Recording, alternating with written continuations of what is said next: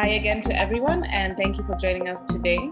My name is Nyambura Mbugwa. I am a communications consultant based in Nairobi and also the co-author of the International Civil Society Center's annual report on digital innovation.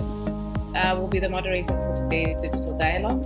I am an African woman with an afro. I am wearing glasses and a brown shirt with brown patterns and a gold necklace. Today, we'll be putting the spotlight on how to move from consultation to co-creation with user communities. Joining us today, we are delighted to welcome Ibrahim Salim from Code for Pakistan. Ibrahim is Code for Pakistan's Director of Fellowships. He is a developmental sector professional with a strong background in e-governance, public sector innovation, and Gov 2.0. Ibrahim oversees the civic fellowships and internships at Code for Pakistan. These are technology-focused programs that allow young technologists to engage with the government in Pakistan and build various civic tech solutions. Welcome, Ibrahim. Thank you so much. Sorry.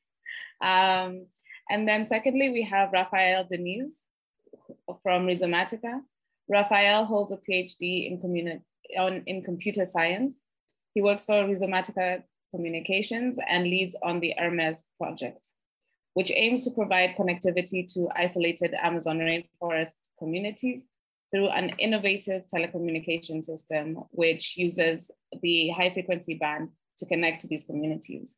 I've had the absolute pleasure of working with Ibrahim and Rafael before on the innovations report. So I'm very excited for them to be able to share their projects today. And finally, our third panelist is Fadia El-Gharib from Global Innovation Gathering. Fadia is passionate about connecting communities and finding the best knowledge sharing systems to help empower societies using existing technology. She truly believes in the role of digitalization in transforming society's living conditions.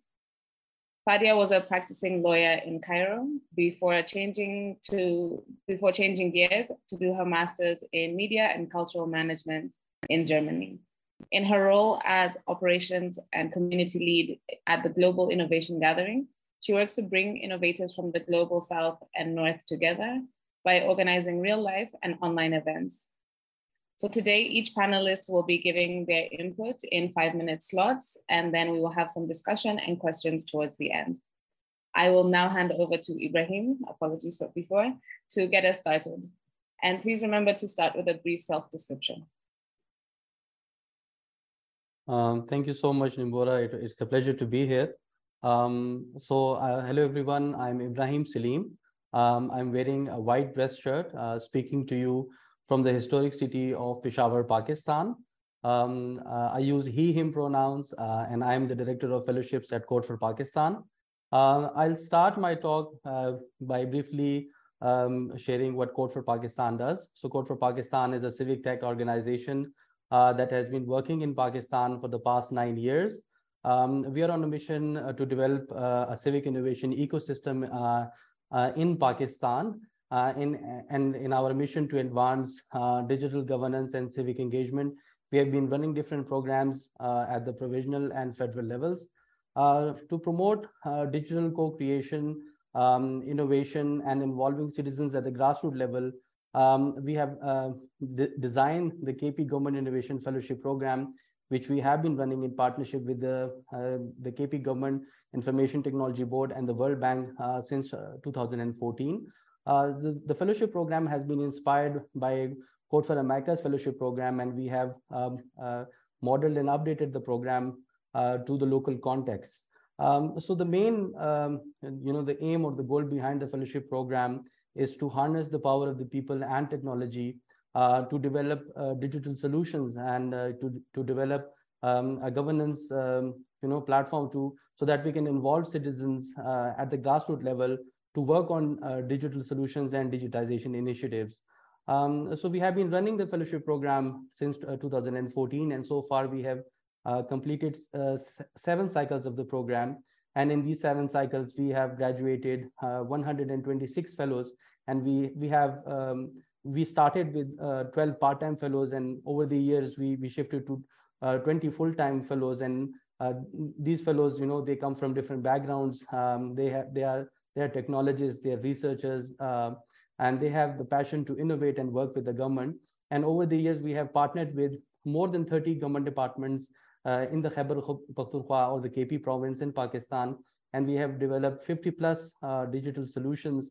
And these digital solutions are, you know, they are different. They're online platforms, they are government websites, they are mobile applications, they are open data portals.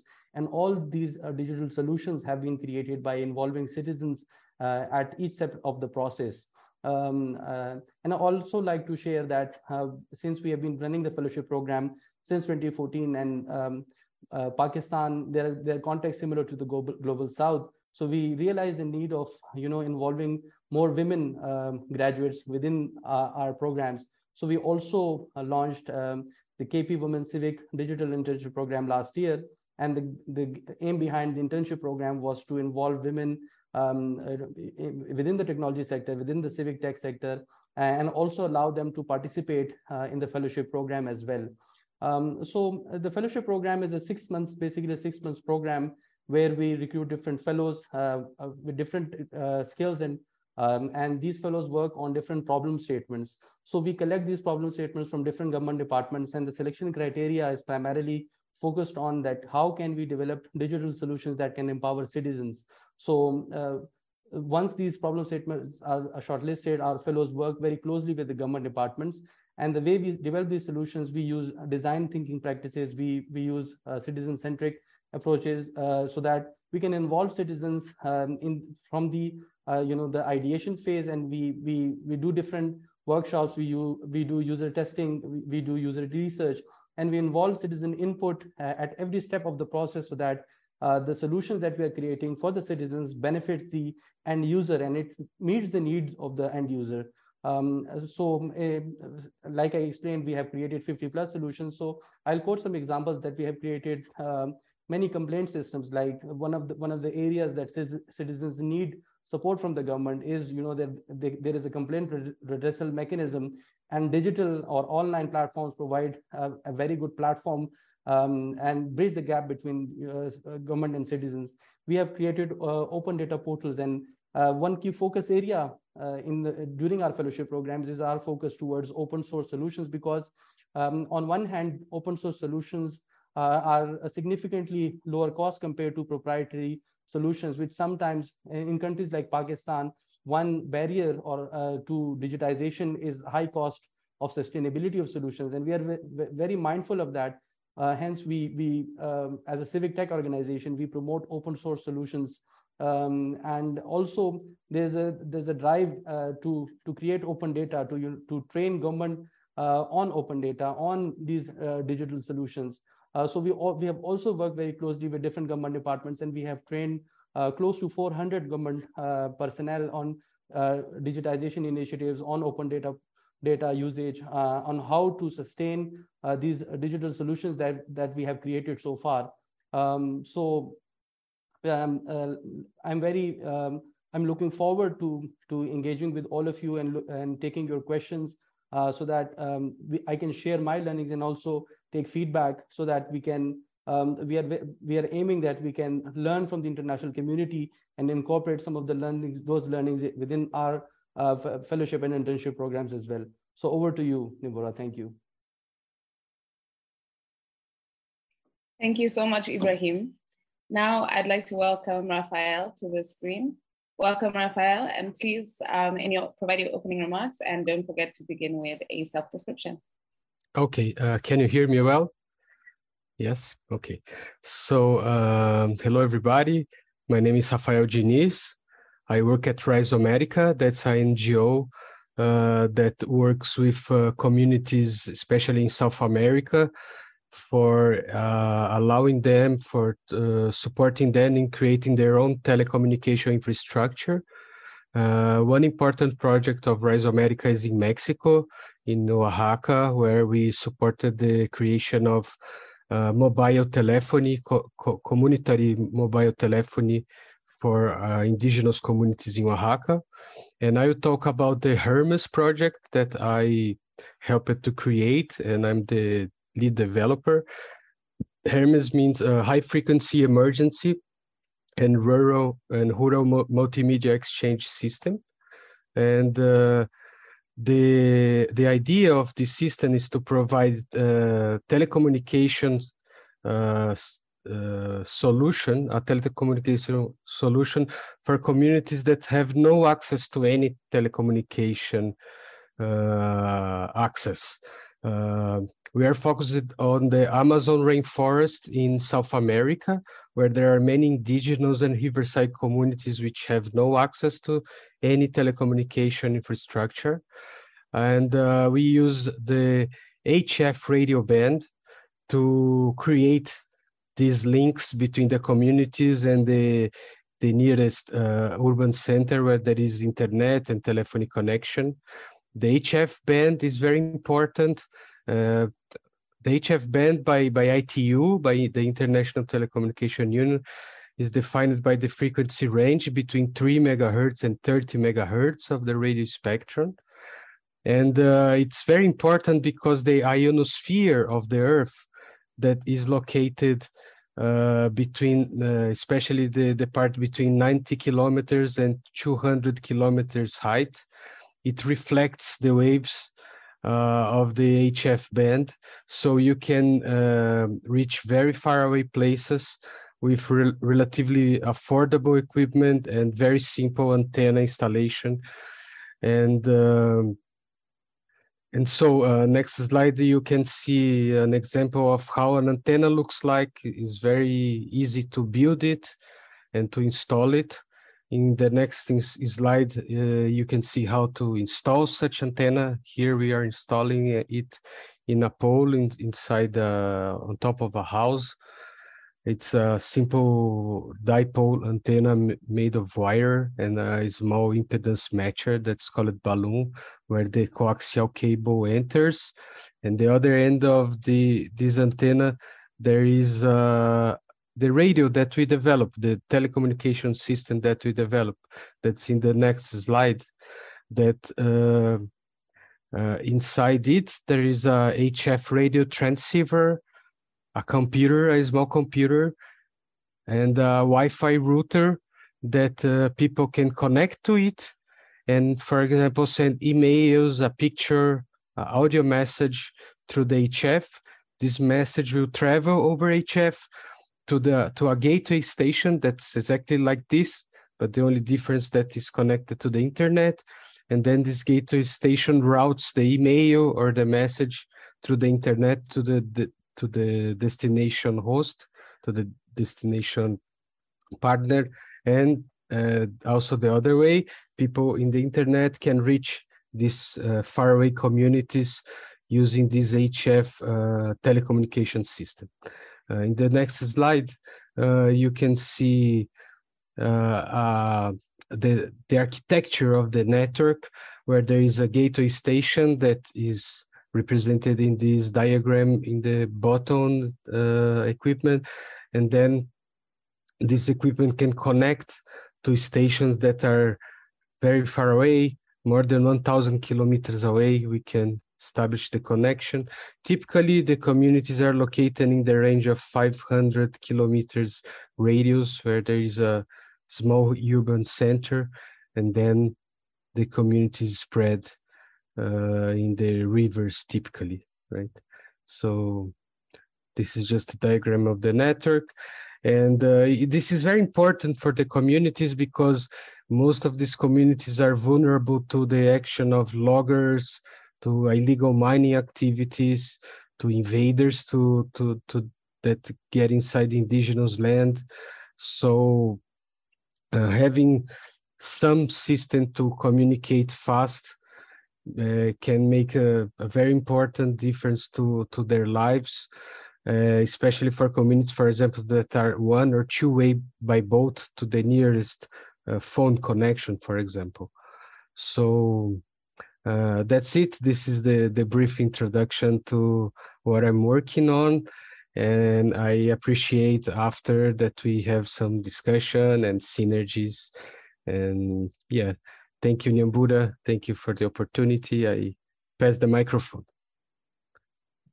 Thank you so much, Raphael. And I actually wanted to say that I think it's really incredible the work that you've done, because the high frequency radio was kind of a forgotten technology. And it has now been repurposed to be able to provide modern connections to rural communities. So that's really amazing. Thank you. So last but certainly not least, we have Fadia. Fadia, welcome, and please provide your opening remarks, and don't forget to begin with a self-description. Thank you, Nyambura. Hello, everyone. Very exciting to be here today. I am North African woman with long curly hair that's dark, and I'm wearing a green t-shirt. I work as the operations lead and community manager of the Global Innovation Gathering.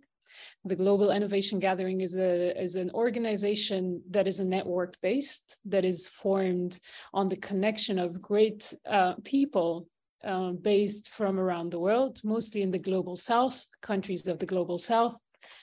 And our members are basically change makers, innovators, maker spaces, all kind of organizations or individuals that believe in a different approach to development and different way of or even approach to finding solution to their local communities that was not previously offered. So basically, we are Global South based. Most of our members are based in what could be called developing countries. And our aim as an organization is to try to connect these people so that they can exchange knowledge and experience, and even sometimes just personal understanding of each other through different platforms. We do that by convening once a year or twice a year physically in one of the big events that used to happen in Berlin or still happening in Berlin. It's called Republica. And the other aspect that we're trying to cultivate more now, specifically after COVID-19, is the digital aspect of meeting online and coming together to get to know each other more on more regular basis, but also discussing topics and thematic themes that are relevant to the community.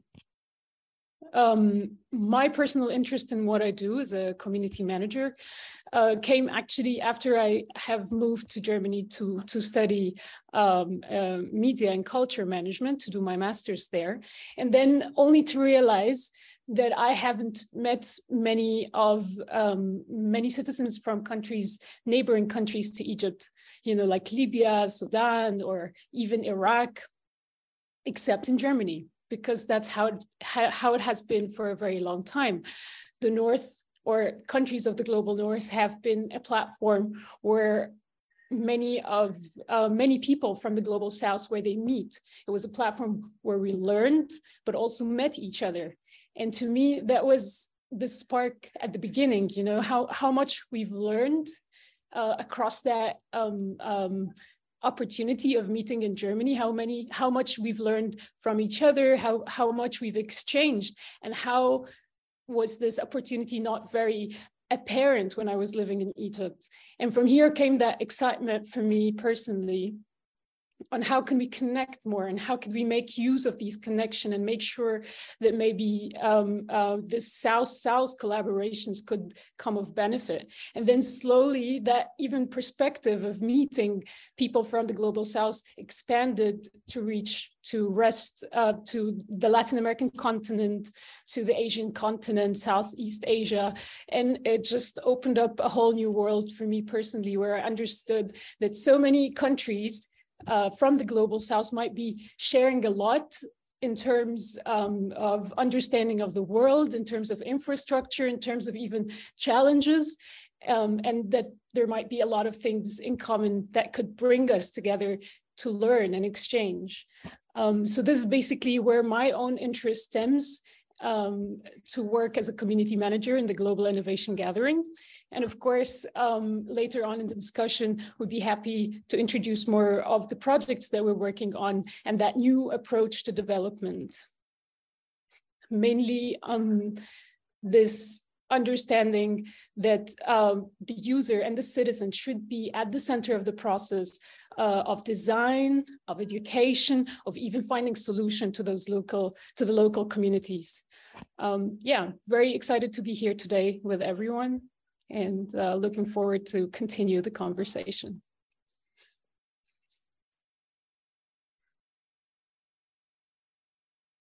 Thank you so much, Fadia.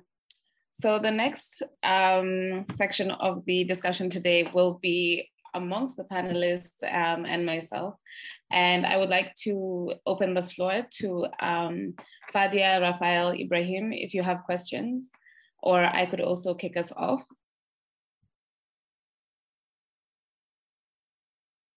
I have a question for Rafael. Yes, please. I'm wondering if you can share with us more on the process of approaching those communities, since from my understanding, you yourself, you came from a city, or you're an urbanite, what we call. How was it you trying to introduce this Hermes and this platform and this technology to the communities? What was your approach? How did you handle that? Right. First, I got involved with indie media and the free radio movement in São Paulo, then in Campinas, in the south of Brazil. And then, I really like to work with radio, especially because we had a free radio in the campus. And the free radio was really a multidisciplinary place. A lot of people from anthropology, from social sciences, history, doctors, computer scientists like me. And then we got in touch with a researcher that was working with the creation of the first reserves in Brazil, in Acre state. And I always used to hear that one of their complaints of these communities was about communication, that they had no communication at all. And the thing that they always used to ask us is to install radios, two-way communication radios, HF radios. And then we went there and we made a project, and we started to install in Acre, in Reserva Extrativista do Alto Juruá. We started installing voice analog HF radios to them. And as a computer scientist, I say, well, why don't we transmit digital data in these HF radios, through these HF radios? And then it all started. And then I got in touch with Rhizomatica sometime later. And then, yeah, and then the history continues, and they still have this need for 50 years already. And then we decided to develop this Hermes system, and we are already developing it for around 4 years. And now we reached the state that we can really install for the communities. We started to produce these units, and not only use off-the-shelf equipment, because we realized after we started using off-the-shelf equipment, they really made for voice and not really good for audio, for digital data. And then, okay, so we need to build our own hardware, our own software, and we did, and we are still doing. And this is a long story told short.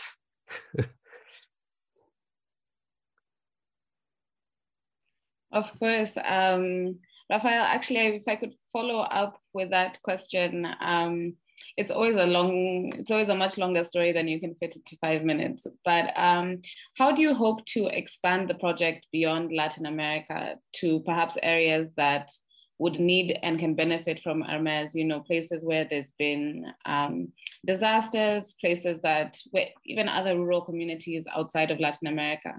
Do you think this will be a possibility in the future? Yes, certainly, yes. I think we at Rhizomatica have a limited force or limited amount of people that work on it. So we need help, I think, at least in two ways. One way is partnerships to identify places that need such technology and to help them to deploy this technology. And the other help that we really need is to really produce these radios, this equipment, because right now we had not scaled the production. We have an almost artisanal production. We produce one by one, assembling the boards. Some boards we run in China to produce the boards, but many components we solder them by ourselves still till today. So we need help to scale the production, not only in Brazil, but in other places. The more places we have that can produce this equipment, the better, because exporting equipment, is always a hassle. There are taxes to be paid, import taxes to be paid, restrictions to import parts. So the more places we can produce this is better. And of course, with the software development, and the social development, software development is an area with really all the aspects of this project can be evolved in a collaborative way. All the software for this project is free software. And I mean, the HF technology, as you mentioned, Nyambura, is the civil HF technology is stuck on time, like 50 years stuck on time. The military HF technology is very advanced indeed, but the civil technology for HF is kind of stuck in the 60s when satellites started to be launched. The HF technology kind of the development stopped, kind of halted. So there are many things to do, and I think the satellites are complementary to HF, but in a way for real emergencies, for this kind of communities that need affordable communication, HF really has a important role, I think. And yeah. Excellent, thank you. It's really amazing to see what you've been able to accomplish. And I think going forward, it will be great to understand how partnerships can further the Hermes system. Ibrahim, I see you nodding along a lot. So I wanted to ask one question from Rafael. So yes, as we are all aware, Pakistan experienced very severe floods a couple of months ago. So how would you suggest that whether there is potential to use this technology in countries like Pakistan, especially in disasters like floods or like earthquakes, where communication networks cannot be sustained. There's not a lot of penetration of the grid, of the national grid. There are areas which are not connected to the grid. Whether there is potential to power it through renewable energy, whether there is potential to expand it further, whether we can create it as an open source hardware project where collaborators or engineers can give feedback or suggestions. So I would love to hear your feedback on that, whether that is a possibility, whether we can use this technology for disasters like floods in countries like Pakistan. Well, I think that's a very good technology for this use case like floods in Pakistan. I think, as you know it, there are many people that are very tech savvy in Pakistan. And as a start, I think if you could get one or two people that are interested in testing this involved to study a bit how the system works, and with a small budget, we can really buy the equipment, and not only the equipment, but some foldable solar panels, that are easy to carry even in a backpack. Small batteries, and then really simulate, like in case of an emergency, you can open your solar panel, put the battery on top of any place that you have nearby, put the equipment, and transmit the message, the data you need. I think this would really be an interesting project. I would recommend first to do a trial to demonstrate, and then of course, if there is more interest to scale this it's interesting you mentioned about open hardware, because this hardware, the HF radio we are using is a project from a ham radio operator from India called Ashar Farham. So it's close to Pakistan, much closer than we are, and we indeed are importing these boards from India. And so for you in Pakistan to start, you can, for example, start with this project from these men in Pakistan, in India, sorry, and of course evolve, because there are many areas to evolve of this board. It's a not very complex board, but also not very not with a lot of features, let's say like this, and it's already an open hardware, so you don't start from scratch. You can start from this project from Ashar and evolve it to address the needs you have in Pakistan. That sounds very interesting. I'll definitely reach out for more information. Thank you. Let's be in touch. Great question, Ibrahim. So now, if I could also ask you a question. You've been working with the government a lot in Pakistan with the fellowship program, and I wanted to ask, working with government departments can often be difficult. They can be bureaucratic. The process can take longer than ordinarily you would hope for. So what advice or what are some of your learnings in being able to positively engage a government and to get results the way you have? Thank you. That's a great question, Nibora. So if you talk about our work at Code for Pakistan, the way we are different from some civic society organization is that we work in collaboration with the government, and we are of the view that government is a very key stakeholder in countries like Pakistan in the global south, where there is there is overpopulation, there are lack of resources, the digitization initiatives, they're not up to the mark. So we believe when we started working that in order for us to create the most impact, we need to partner up with the government. And over the years, in our experience of working with the government, we think that by developing programs and by involving the government in the development of those programs, and also collaborating and facilitating the government in social development. So if I talk the example of the fellowship program, like I mentioned, that it was modeled like the Code for America fellowship program, but the thing that we modified was the social development aspect of it. We hire fresh graduates who have 1 year of experience, and these fellows are hired by the government and they are paid by the government of close to $300 stipend. And the social development part helps the government do something for the citizens as well. And on the hindsight, these citizens can be involved with the government. They can work very closely with the government on developing digital solutions. So it's sort of a win-win model for the citizens and the government, and Code for Pakistan bridges the gap between the government and citizens.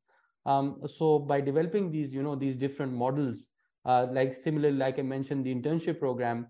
So one thing that we did for the internship program was to make this program remote or online.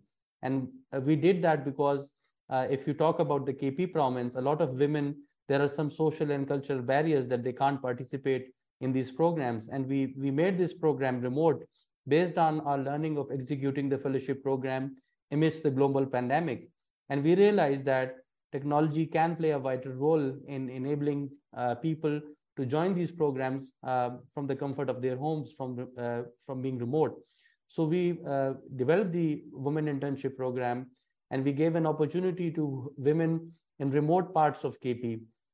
They're the federally administered areas, which were previously, federally administered, but they are now part of the KP province.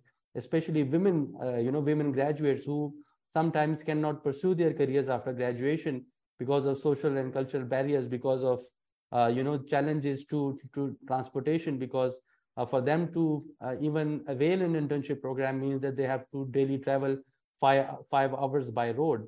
So we leverage technology and we leverage different programs to facilitate the citizens, and also work very closely with the government, which has a mandate to facilitate the citizens. And we support the government. Like when we started initially back in 2014, there was not much of a concept of digitization within the government. And over the years, in collaborating and working closely with the government, we realized an uptick in the adoption of our solutions. When 3G, 4G networks launched in Pakistan, where digital literacy among the masses increased, so the government realized that yes, there is a need from the citizens as well, that they need digital solutions. And when in 2020, when COVID hit, the demand for digitization increased rapidly. So we saw an uptick, an increase in the demand by government departments.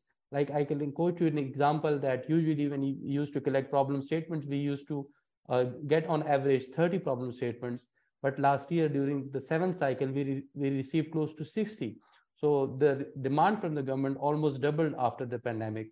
So I think Code for Pakistan truly believes that like in order to like in countries with context similar to Pakistan, in order to create the most impact, you have to work collaboratively with the government, and you have to consider all these areas of empowering citizens, of Pakistan having a lot of youth in a youth bulge in Pakistan. You have to create programs that benefit the youth somehow. So these have been some of the learnings that we do at Code for Pakistan. So yeah. Thank you, Ibrahim. It's great to hear that the government has been very receptive and has even seen the benefit of the programs to be able to reach out with the problems that they have at hand and say what they need and be able to like engage citizens. That's really important and impactful. Fadia, did you have a question for? No, I was just wondering, I mean, just because part of our network, I think there was some noise outside. I hope you can't hear that. I was thinking about the solutions that are being developed by the fellows from this program.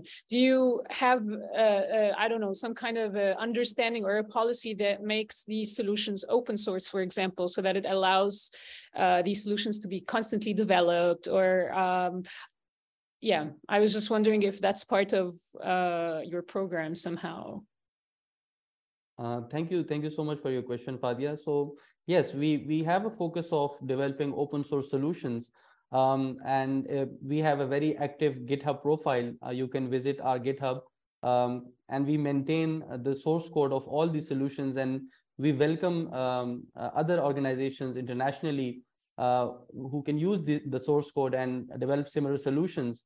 So this is essentially a criteria that we want to create solutions which are open source, which are open source solutions are sustainable. They are lower cost compared to proprietary solutions, and also the aspect of replication that like in different cities, like right now we are planning to expand the fellowship model to the federal government, and we have partnered with different partners. Like during the pandemic, we partnered with the National Institute of Health, and we ran a pilot fellowship program with the National Institute of Health on a health tech focused fellowship program. So the aim is that we create open source solutions which are sustainable, which are replicable, and even after like if the government decides to move away from the solution, that solution can be taken up by different partners. So this is a key focus area for us in the fellowship programs. Thank you, Ibrahim. Actually, as you were speaking, I was thinking, Fadia, in your work, have you ever encountered that you actually do engage some governments in bridging the gap between the South and the North? So a lot of our members actually work on that. So part of the vision of, let me go a little bit more into the culture of our members and the culture of the Global Innovation Gathering. So basically, we're a network that's based on openness, diversity, transparency, and a new understanding of that intersection between digitalization and what it does to the communities. So it's no longer about those bottom-up,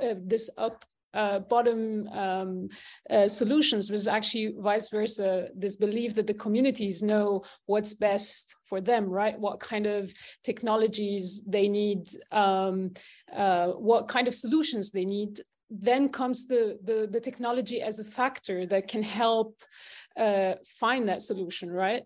So a lot of our members work on this, like an education in makerspaces, like the Maker Education, or in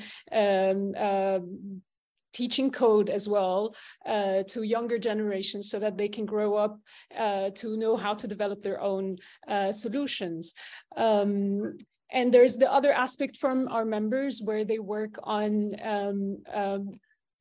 they work like either parallelly with government, but through finding policy briefs, for example, recommendations on how can governments integrate more an open and inclusive way of approaching communities that are looking for development. Or, for example, when it comes to data, how could governments change their policies on data privacy? These kind of, work. Okay, super. Yeah, sometimes it's the citizens who need to kind of come to the government and say, this is we have expertise, this is what you should be doing, or this is what can be improved. So thank you very much, everybody, for the excellent questions between yourselves. Now I would like to just go on to some of the questions that we've had from the audience. We have had some questions submitted as people were registering and as the conversation has gone on in the chat. So the first question is, what are the roles of civil society organizations to address the digital divide and increase digital literacy and access for marginalized populations in rural communities to digital development? So how do civil society organizations kind of bridge that gap between rural communities and digital in development? So.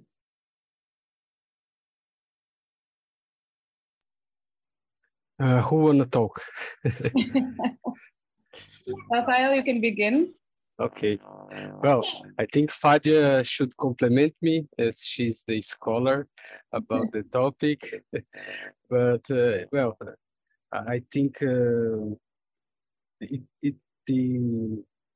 the use of the telecommunication systems is very important, right? Because we see in this world we live, like systems like Facebook or Instagram, they don't really unite people. They don't really strengthen the communities, and they don't really improve their lives. So I think the focus is exactly to provide a communication system that can improve the life of the people. For example, Hermes, it's not internet. You cannot access YouTube or Facebook. It's a very low bitrate communication system. And people in some indigenous communities, when some of them, a small amount of them have internet, they turn it off during the day because they don't want the child to stay on internet watching YouTube videos or TikTok or stuff like that, because they see as harmful. And our system does not even allow access to such kind of content. It's really, the content is defined by the collective of the community. And of course, people use also for personal communication, just like a telephone. But they kind of don't want everybody to get in touch with all the content available on the internet because they think it's harmful. And for an organization purpose, for example, they use the system to exchange the price of the goods, the price of the nuts, the price of the products they produce in the forest to improve their economy. So they focus on what is important to improve their lives, their economy, their personal lives, but they don't want to be totally open to all the technologies that sometimes it's promised that to improve their lives and in the end make their life worse, you know. So I think this is just some thoughts I wanted to say, and I pass to Fadia and Ibrahim to also comment, because yes. Yes, I would like to add to that one of the things also noticeable between a lot of our members that are based in the Global South is how digitalization kind of addresses a lot the oral community, right? Like we a lot of times talk about orality in the developing world or the Global South, and as opposed to literacy, the more literate societies in the global north.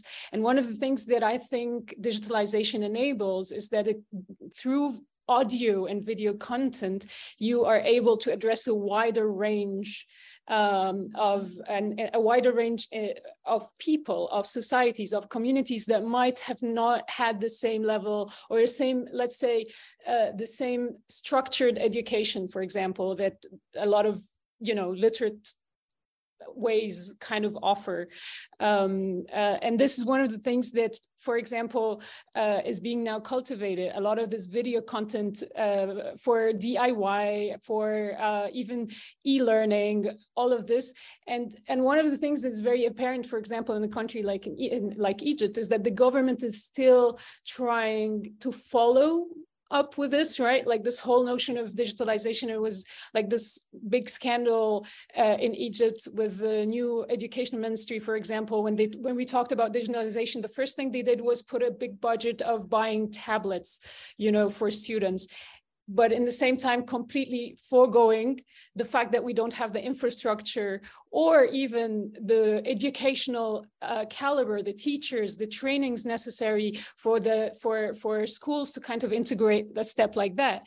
As opposed to that, a lot of grassroots spaces and maker spaces and hack spaces, they really work on the ground with young people to learn all kinds of content, you know, coding, robotics, all kinds of educational material that could be helpful. And they do have the language, right, to speak the language of young people that is already on top of things because they have grown up with mobile phones, for example. So this is one of the things that that we are trying, for example, or a lot of our members are trying to kind of shed the light on the role of grassroots development as opposed to this top-down approach of, oh, this is what's happening outside, so let's kind of implement this. That's what we need. We need another computer. We need another tablet.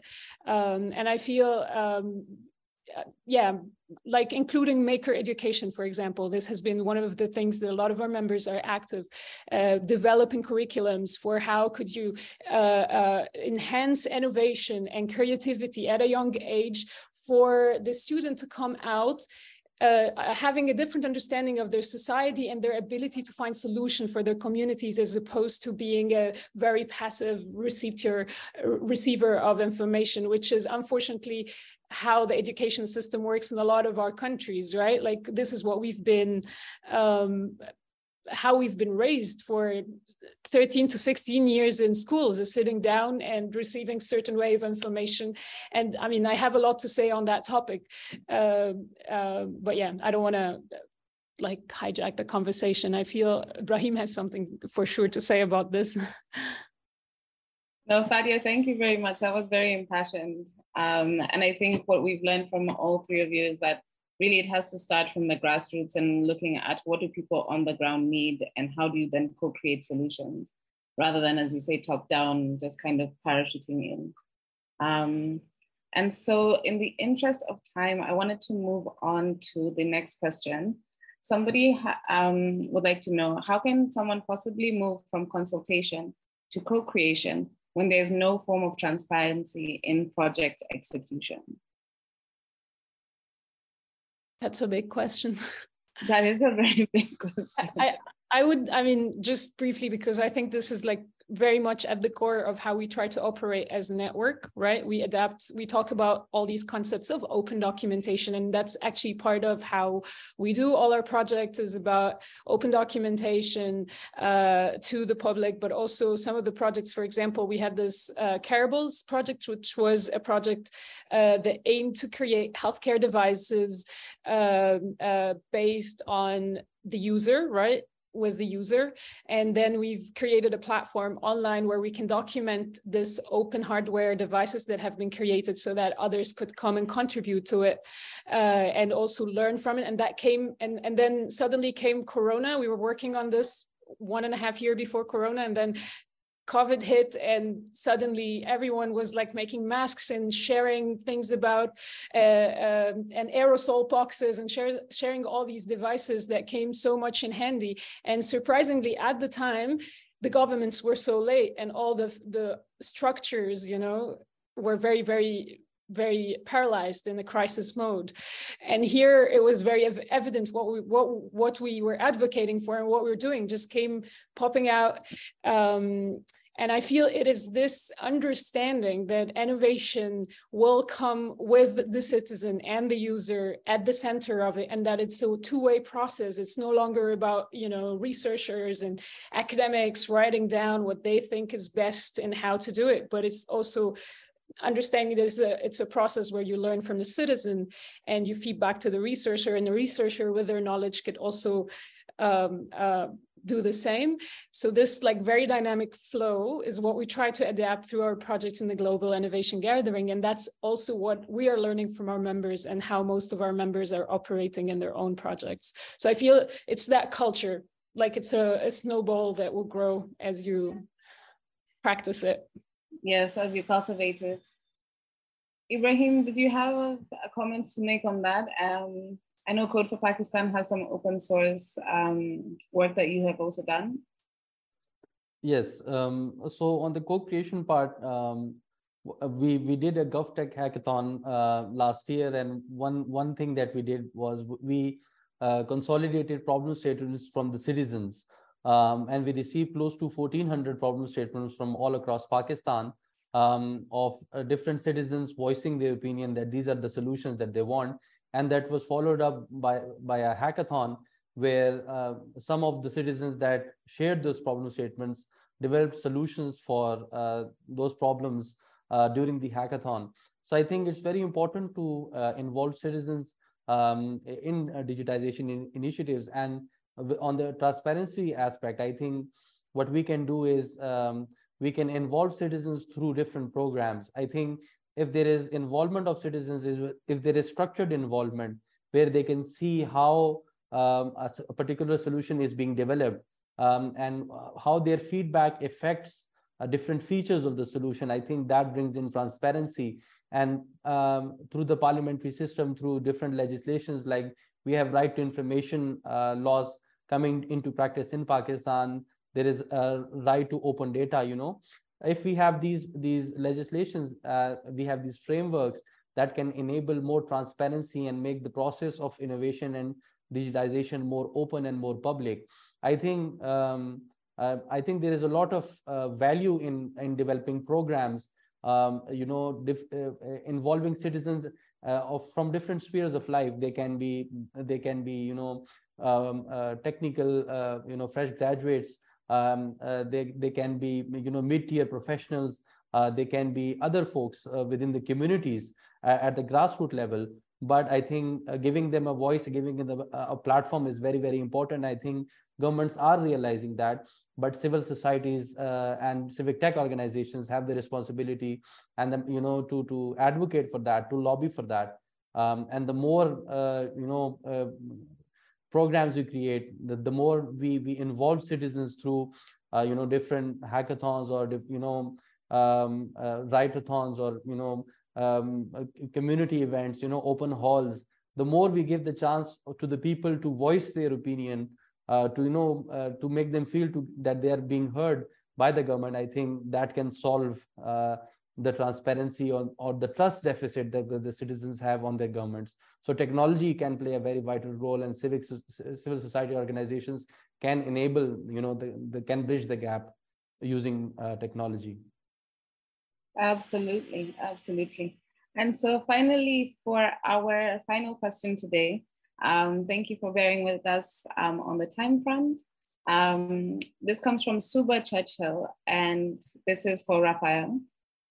Suba says he was left wondering how the high frequency and rural multimedia exchange system can be adapted to promote meaningful citizens' participation and co-creation of state-funded development processes in Kenya. So in Kenya, while we have the most progressive constitution providing for citizens' participation in the management of public affairs and mobile telephone penetration is quite high, public participation at the national and county levels of government remain quite low. And so leading to white elephant projects that do not meet the needs of people. So is there a way that the IRMA system can increase or promote meaningful citizen participation? Well, I think as he mentioned, I also want to comment about Ololade question in the chat, but as the constitution is open to the participation of the society and respect the freedoms, I think it's important for the society first to take control of the communication means, not only the message, but also the medium is important, because when you leave all the medium in the hands of the government, you leave also part of the autonomy. And